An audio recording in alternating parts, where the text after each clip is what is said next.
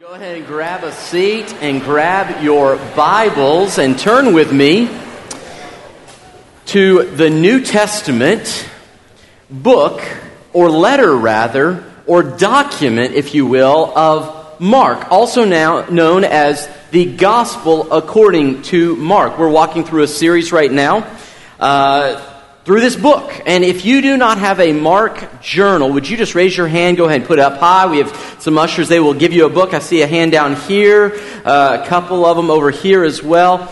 We have 2 more weeks in this little look at Mark until we take a break for about 4 weeks. We're going to celebrate Easter and have a few weeks to talk about a few other things.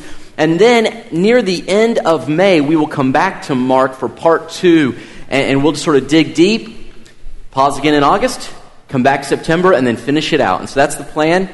But we'll get into that in just a moment. Before we do, let me make you aware of 2, I think, really exciting things in the life of our church. Number 1, today and next Sunday is Journey Through Jerusalem.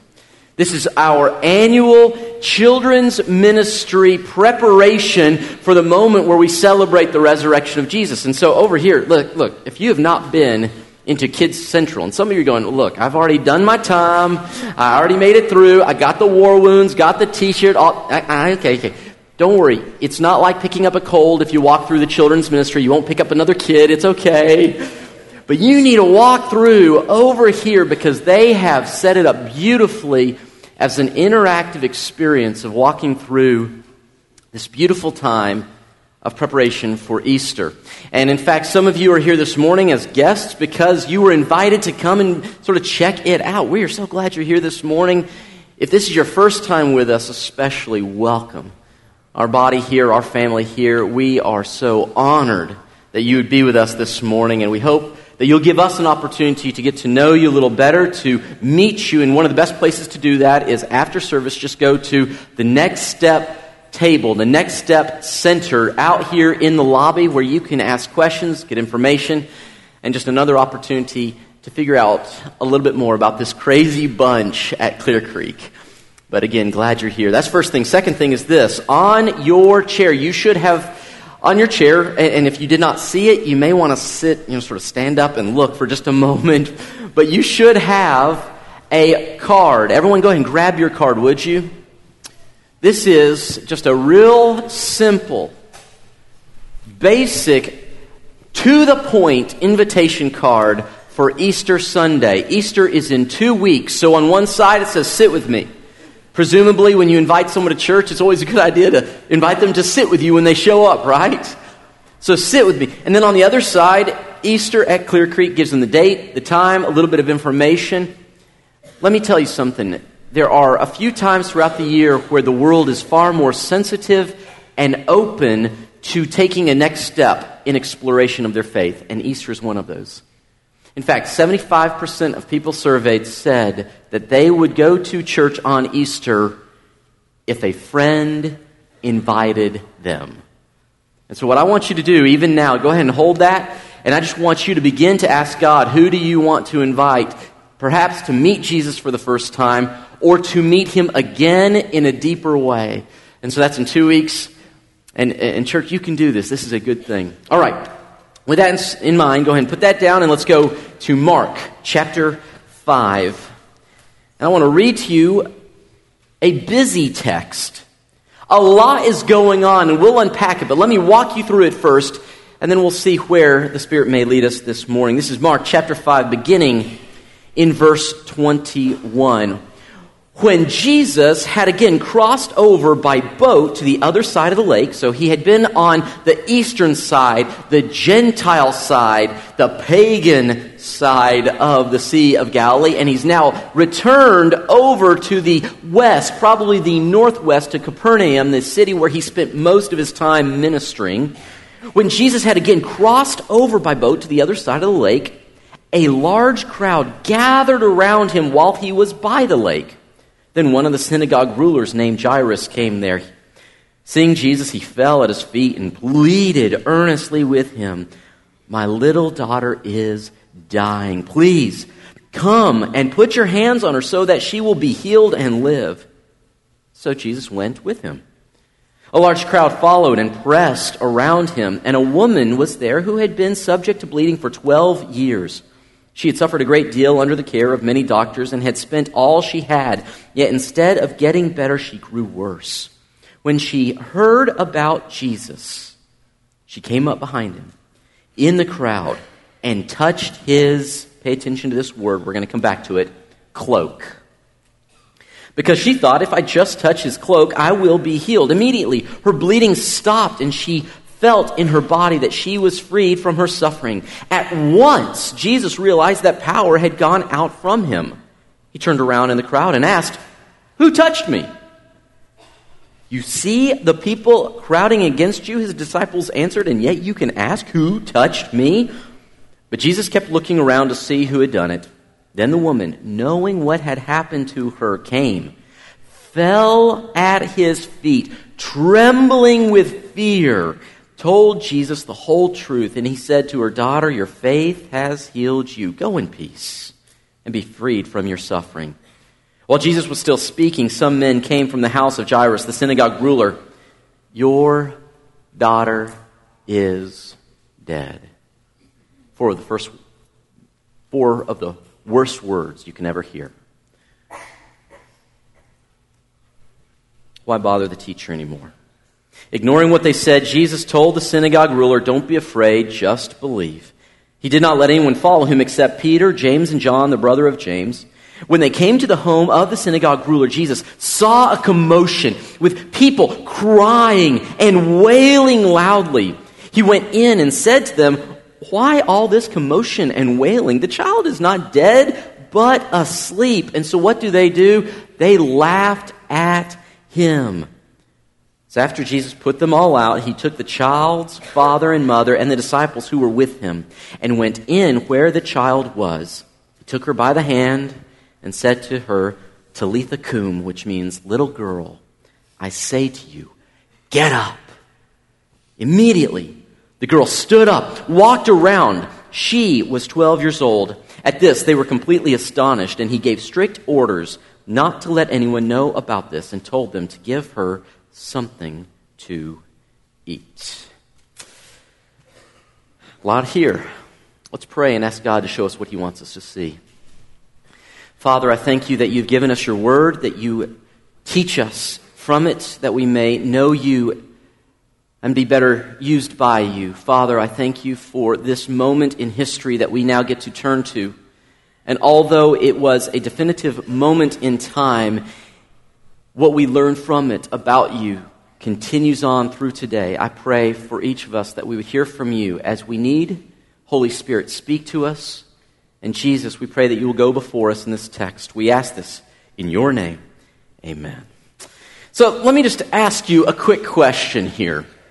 How many of you in your homes have what we might call house rules? Does anyone have some house rules in their home? Anyone at all? You've got, I see 12 people maybe. I would love to live in the rest of your homes. I mean, cereal for dinner, check. You know, all you can eat ice cream, check. Do you notice all my rules have to do with food? It is awesome. Growing up, we had a bunch of rules of the house. And they weren't oppressive, most of them, but they were helpful. So for instance, let's go back to a food rule.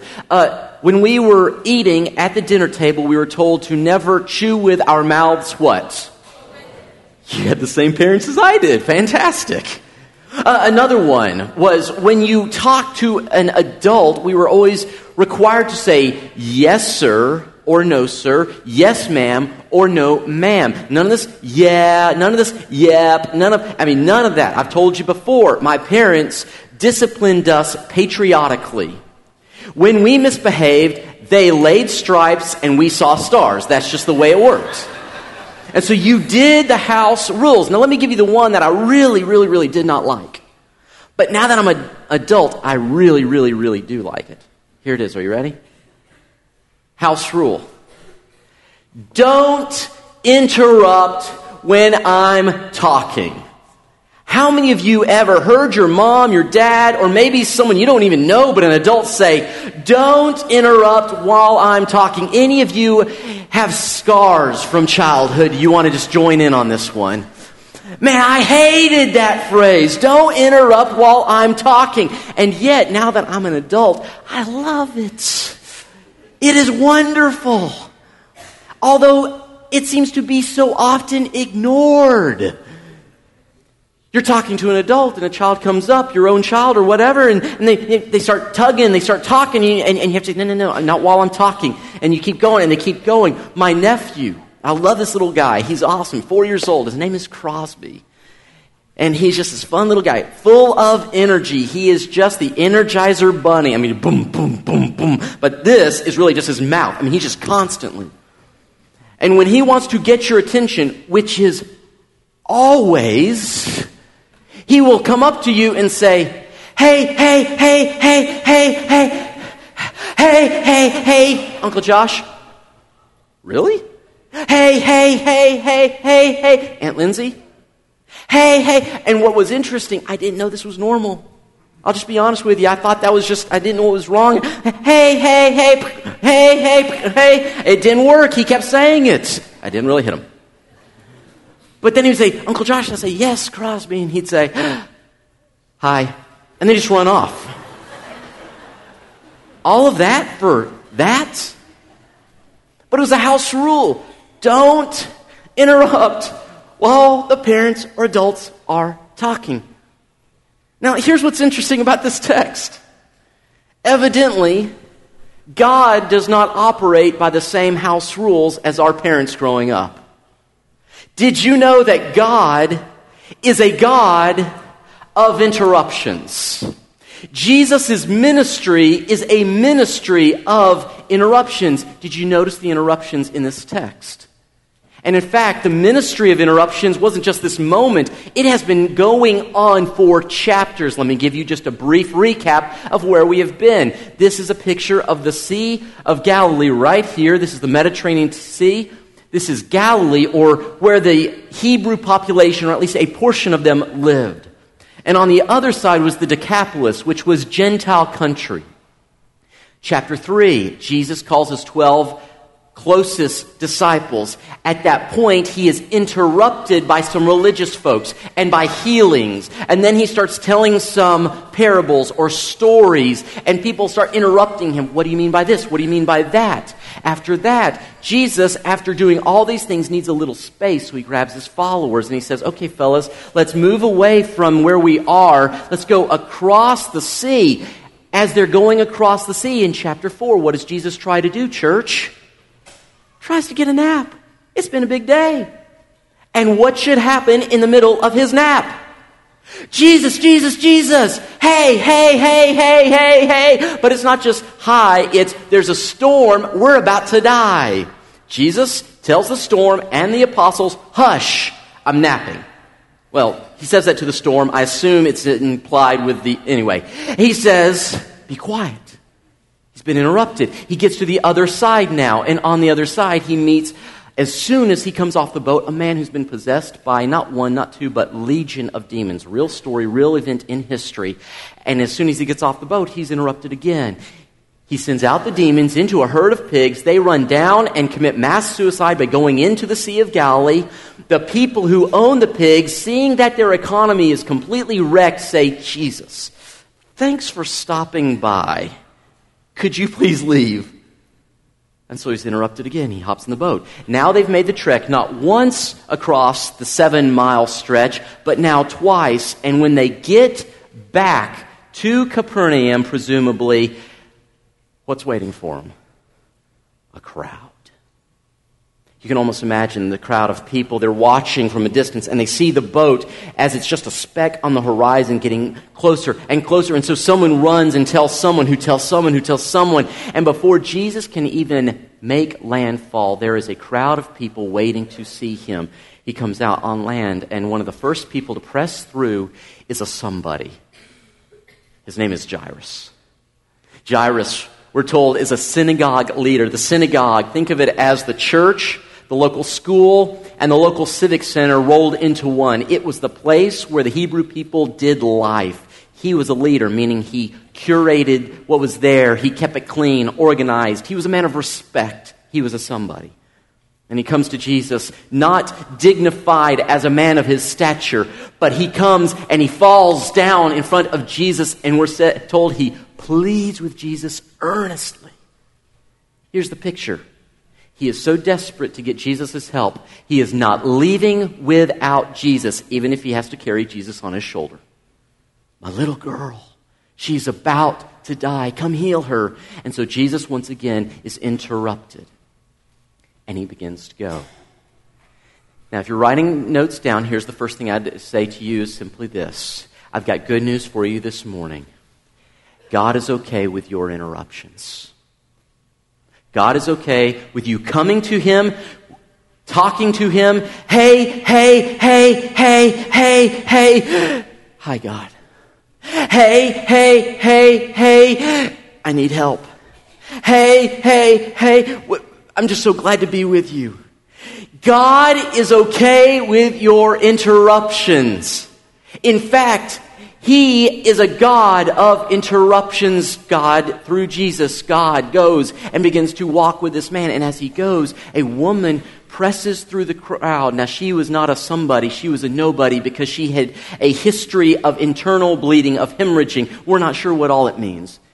What we do know is from Old Testament law, a woman with her ongoing issue of blood was considered ceremonially unclean. This wasn't because people didn't like people with medical conditions. It's because they did not have the same medical care like we have today.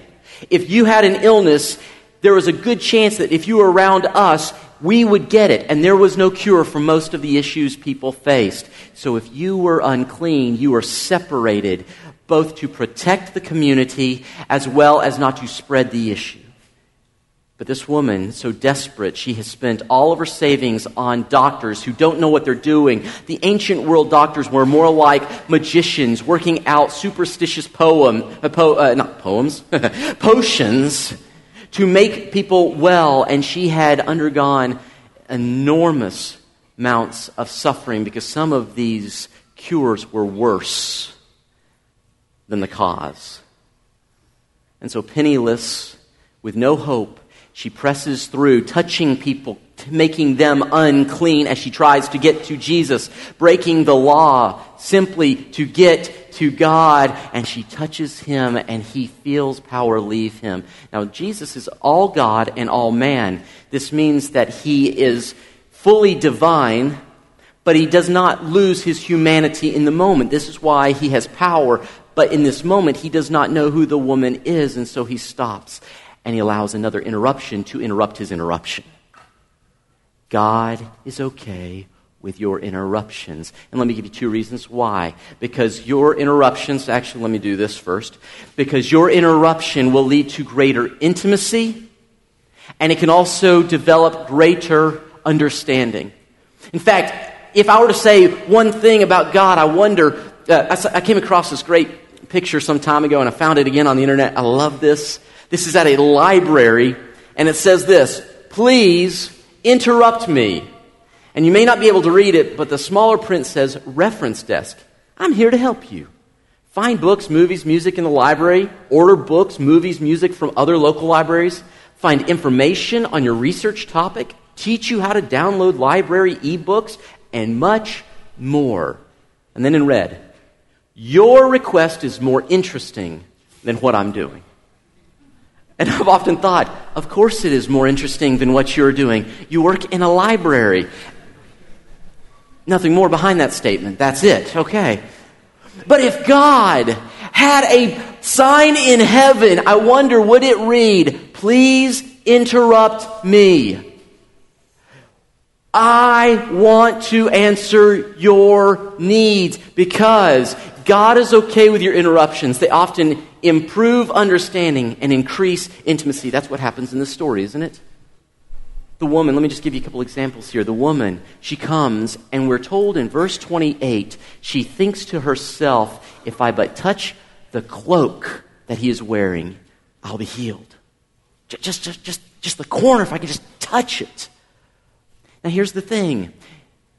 If we understand what those who were reading this understood, we'd get the significance of this moment. Let me take you back in time just so you can kind of get the feel of the moment. When she touched the hem of what would have been his prayer shawl, as a rabbi, he would have worn a prayer shawl. This is a picture of a modern-day prayer shawl. You would wear it over the top of your head and shoulders when you pray. At the ends, you'll notice there are tassels.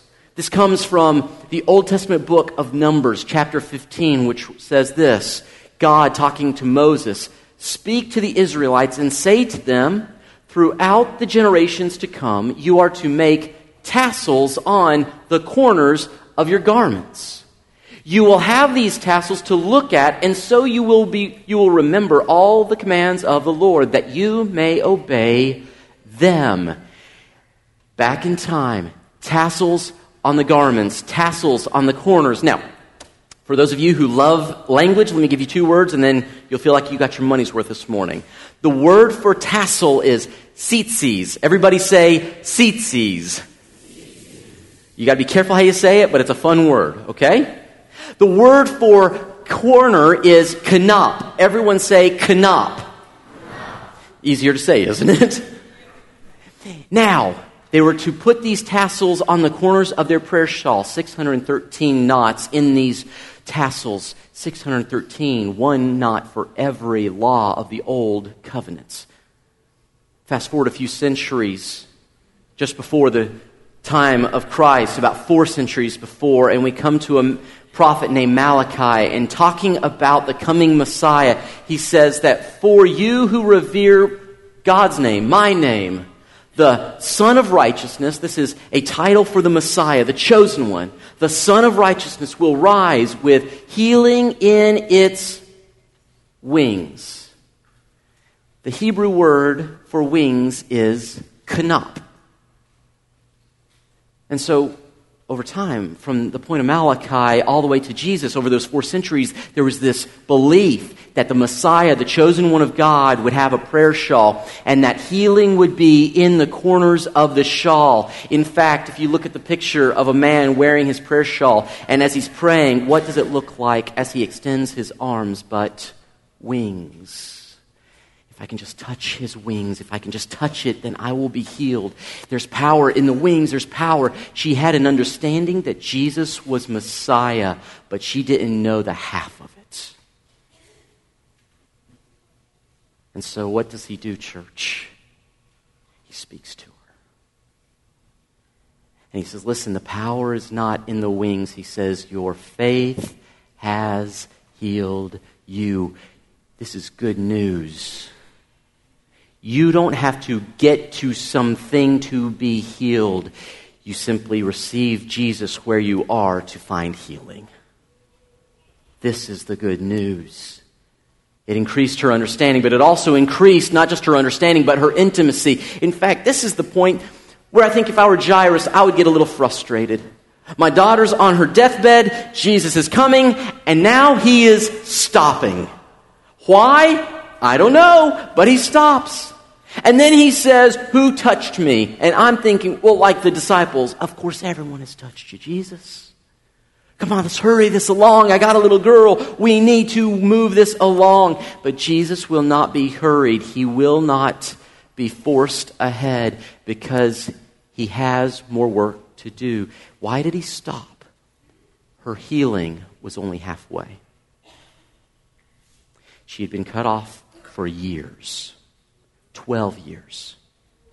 Living outside of the camp, living outside the city, living outside where people are. If she had been married 12 years, ladies, without being able to see or touch the skin of her husband. If she had children, 12 years without feeling the warmth of a little hand on her cheek.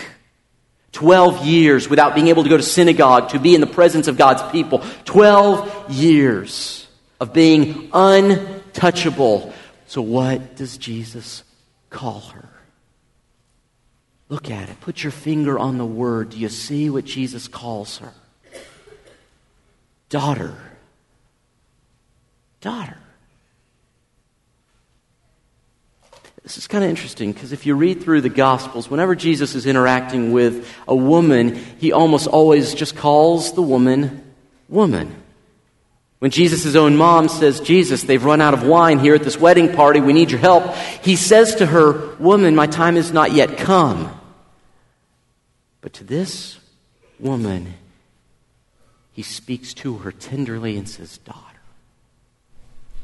He wants her to know that he didn't simply come to give her a healing. He came to restore her. And he wants her to hear him say, welcome home, daughter. There's space for you here now. God is okay with your interruptions because it will lead to deeper understanding and intimacy. But this isn't the only conversation happening, is it? At this time, some friends show up, they talk, and they tell Jairus the terrible news. Your little girl is dead. Stop bothering the teacher. And I love how Jairus, as he's about to turn and speak to Jesus, Jesus almost interrupts Jairus and says this, don't be afraid. By the way, have you noticed in Scripture, whenever Jesus says don't be afraid, it's already too late? Don't be afraid. Already there. Jairus, don't be afraid. Just believe. And Jairus, you got to think, was thinking, are you kidding me? Jesus, it's too late. My little girl is dead. I've got to go home and plan a funeral now for a 12-year-old girl. And Jesus, didn't you even hear what I called her? I called her my little girl earlier. She's 12, almost 13, marrying age. And yet, as every daddy knows, no matter how old your daughter gets, she is always your little girl. And now she is dead. What do you mean? Don't be afraid. My world is broken. Now let me just stop right here. Okay, this is for some of you, and I don't know you, but this part of the story is for you. You have prayed, and you've prayed, and you've prayed, and you've asked God, and He has not answered either the way you wanted, or you just feel silence from Him. And so you have well-meaning friends who tell you it's time to move on, it's time to get over it. Or you have the little voice in your head saying, you know what, Jesus is just not going to answer that prayer. Jesus is not going to do this. Just time to move on. This is the part of the story for you. Understand me. An answer delayed is not necessarily an answer denied when it comes to Jesus. When Jesus is around, even the impossible becomes possible. And I don't know what you're facing. I don't know what you're praying, but do not give up. Believe that the one who spoke galaxies into existence and the one who died because He loves you is now able to give life to the situation that you are facing. He is able to bring hope where there is none. This is the part of the story for you. And so Jesus goes with Jairus. They begin to walk. I wonder if they talked or if it was just in silence. But whatever the case, when they get there, the silence is broken because the people are wailing. In their culture, if you had someone die, it was expected that you would hire professional wailers. How many of you know someone who could be a professional wailer? Anyone know someone who could be a professional wailer? Okay, I just live with them then. Okay. But you'd hire at least 2 professional wailers and 1 trumpet player. That's evidently something, a trumpet player at the wailing party. But they would try to prepare the body and get it buried within the same day because, again, the warm weather there, you didn't want the body to putrefy. They get there. Jesus comes, and to add insult to injury, He says, why are you so sad? She's not dead. She's just sleeping. And they laugh at Him. Did you know that there is a laughter that is on the other side of crying? Where you have cried so much that things become almost absurd, and so they laugh at Him. And so Jesus ushers everyone out except for the mom and daddy and His disciples who are with Him, because Jesus will not be hindered by a lack of faith. And He goes over to this little girl, and I love the text. He says to this little girl in Aramaic, the language Jesus spoke. This is written in Greek, but this piece, they retain it in the original in Aramaic. He says to this girl, He says, Talitha cum. Little girl, That word, I think the best translation is honey, sweetheart. He touches her hand. And as one scholar puts it, he speaks to her the way that a mother would speak to a child in the early morning as the sun comes streaming through the window. Take her by the hand. Sweetheart, it's just time to get up. For Jesus, the most impossible things are as easy as simply stirring a child from sleep.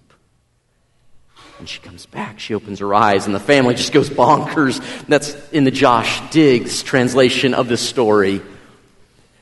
And Jesus says, don't tell anyone. I got to keep this under wraps for a little longer. I got more to do, but here is the point. God is okay with your interruptions. Even the moments where you don't see how it's going to work out. Lindsay was telling me last night, she reminded me of some friends in Houston who they have a family rule that if the mom and dad are talking to another adult and the child has a need, the child is given permission to come over to the parent, don't speak, but come over to the parent. And if the child's real small or however high the child can reach, the child can at least just touch the parent's hand, arm, elbow. And that's the way for the child to say, I'm here, I need you, will you speak to me when you're free? And the parent to let the child know, I am here, I am listening, I am with you. The parent will take the parent's hand and cup the child's hand. Even if I can't respond right now, things you don't understand as a little one, what I'm doing, I am here. I have not forgotten you. God is okay with your interruptions. There's one last little piece of the story, and then we'll call it a morning. You see, Jesus is okay with your interruptions, but here's the reality. God is also okay with interrupting you. Anyone notice this in your life, that God doesn't seem to care about your schedule? Anyone else have a moment where God seems to show up at the time where you're just really not ready for Him to? See, here's the thing. I love interruptions so long as I can schedule when they happen. I don't mind an interruption if I get to choose when they happen, but here's the reality. God is okay with your interruptions, and He's also okay with interrupting you and me. Do you notice that Jesus isn't alone in this text? Who's with Him the whole time? His disciples. Where have they been? Well, they were on the east side, crossed over to west side, and then they came back over to the east side of the Sea of Galilee. They have now rowed across twice, 7 miles one way through a storm. Do they have time to eat? We don't hear about it. They come back. Another 7 miles. Have they had a chance to eat? There is no first century McDonald's. And so they're probably hungry. And yet Jesus says, you three with me, let's go. Here's the reality. Everything we've been talking about in the Gospel of Mark is about those who would dare to follow the Master. That a disciple, someone who follows Jesus, is someone who goes where Jesus goes and does what Jesus does. And if you're going to follow Jesus, you will be interrupted. But here's what I know about the best interruptions. They often, the moments that I am least interested in being interrupted are the moments where God shows up the most powerfully. The stories we could talk about if we had time, but we're out, so I won't. But here's the reality. Sometimes I think that for this moment, for this day, this interruption, I think is a detour in my day, when in reality it is the destination that God has been preparing. How long had God been preparing these interruptions? 12 years. 12 years of a woman with bleeding and not being able to touch anyone. 12 years of a little girl growing up in a family, loving a mom and dad, bedtime stories, all those things that would come to this moment so that when Jesus shows up, people who might not otherwise seek Jesus would seek Him because of the interruptions in their lives. And now God has called us to be okay with the interruptions as well. I want you to take back out your Easter card. Go ahead and grab it for me, will you?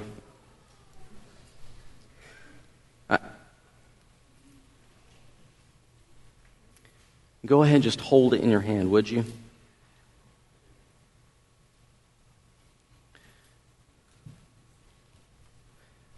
I want to suggest something to you here as we're about to finish this morning, and it's simply this. We're getting close to our time of prayer, and I'm going to invite you now to begin to prepare your mind, because here's the reality. If everyone in this room holding one of these cards, or has one under their seat right now, were to give it to a person, how many people might come to know Jesus Christ? How many people may come to find the hope that they are looking for, and they don't even know that they have it? Church, we are 2 weeks away from celebrating when Jesus conquered death. 2 weeks away from the moment where what we proclaim had merit.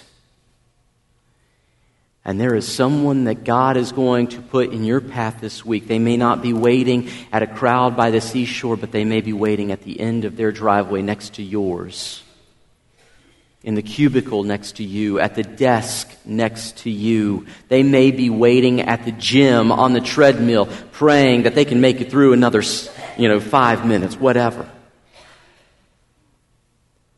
And this is the moment where He is going to interrupt your scheduled day and say, this is the time, this is the place. Who is the divine interruption that God wants you to interact with this week?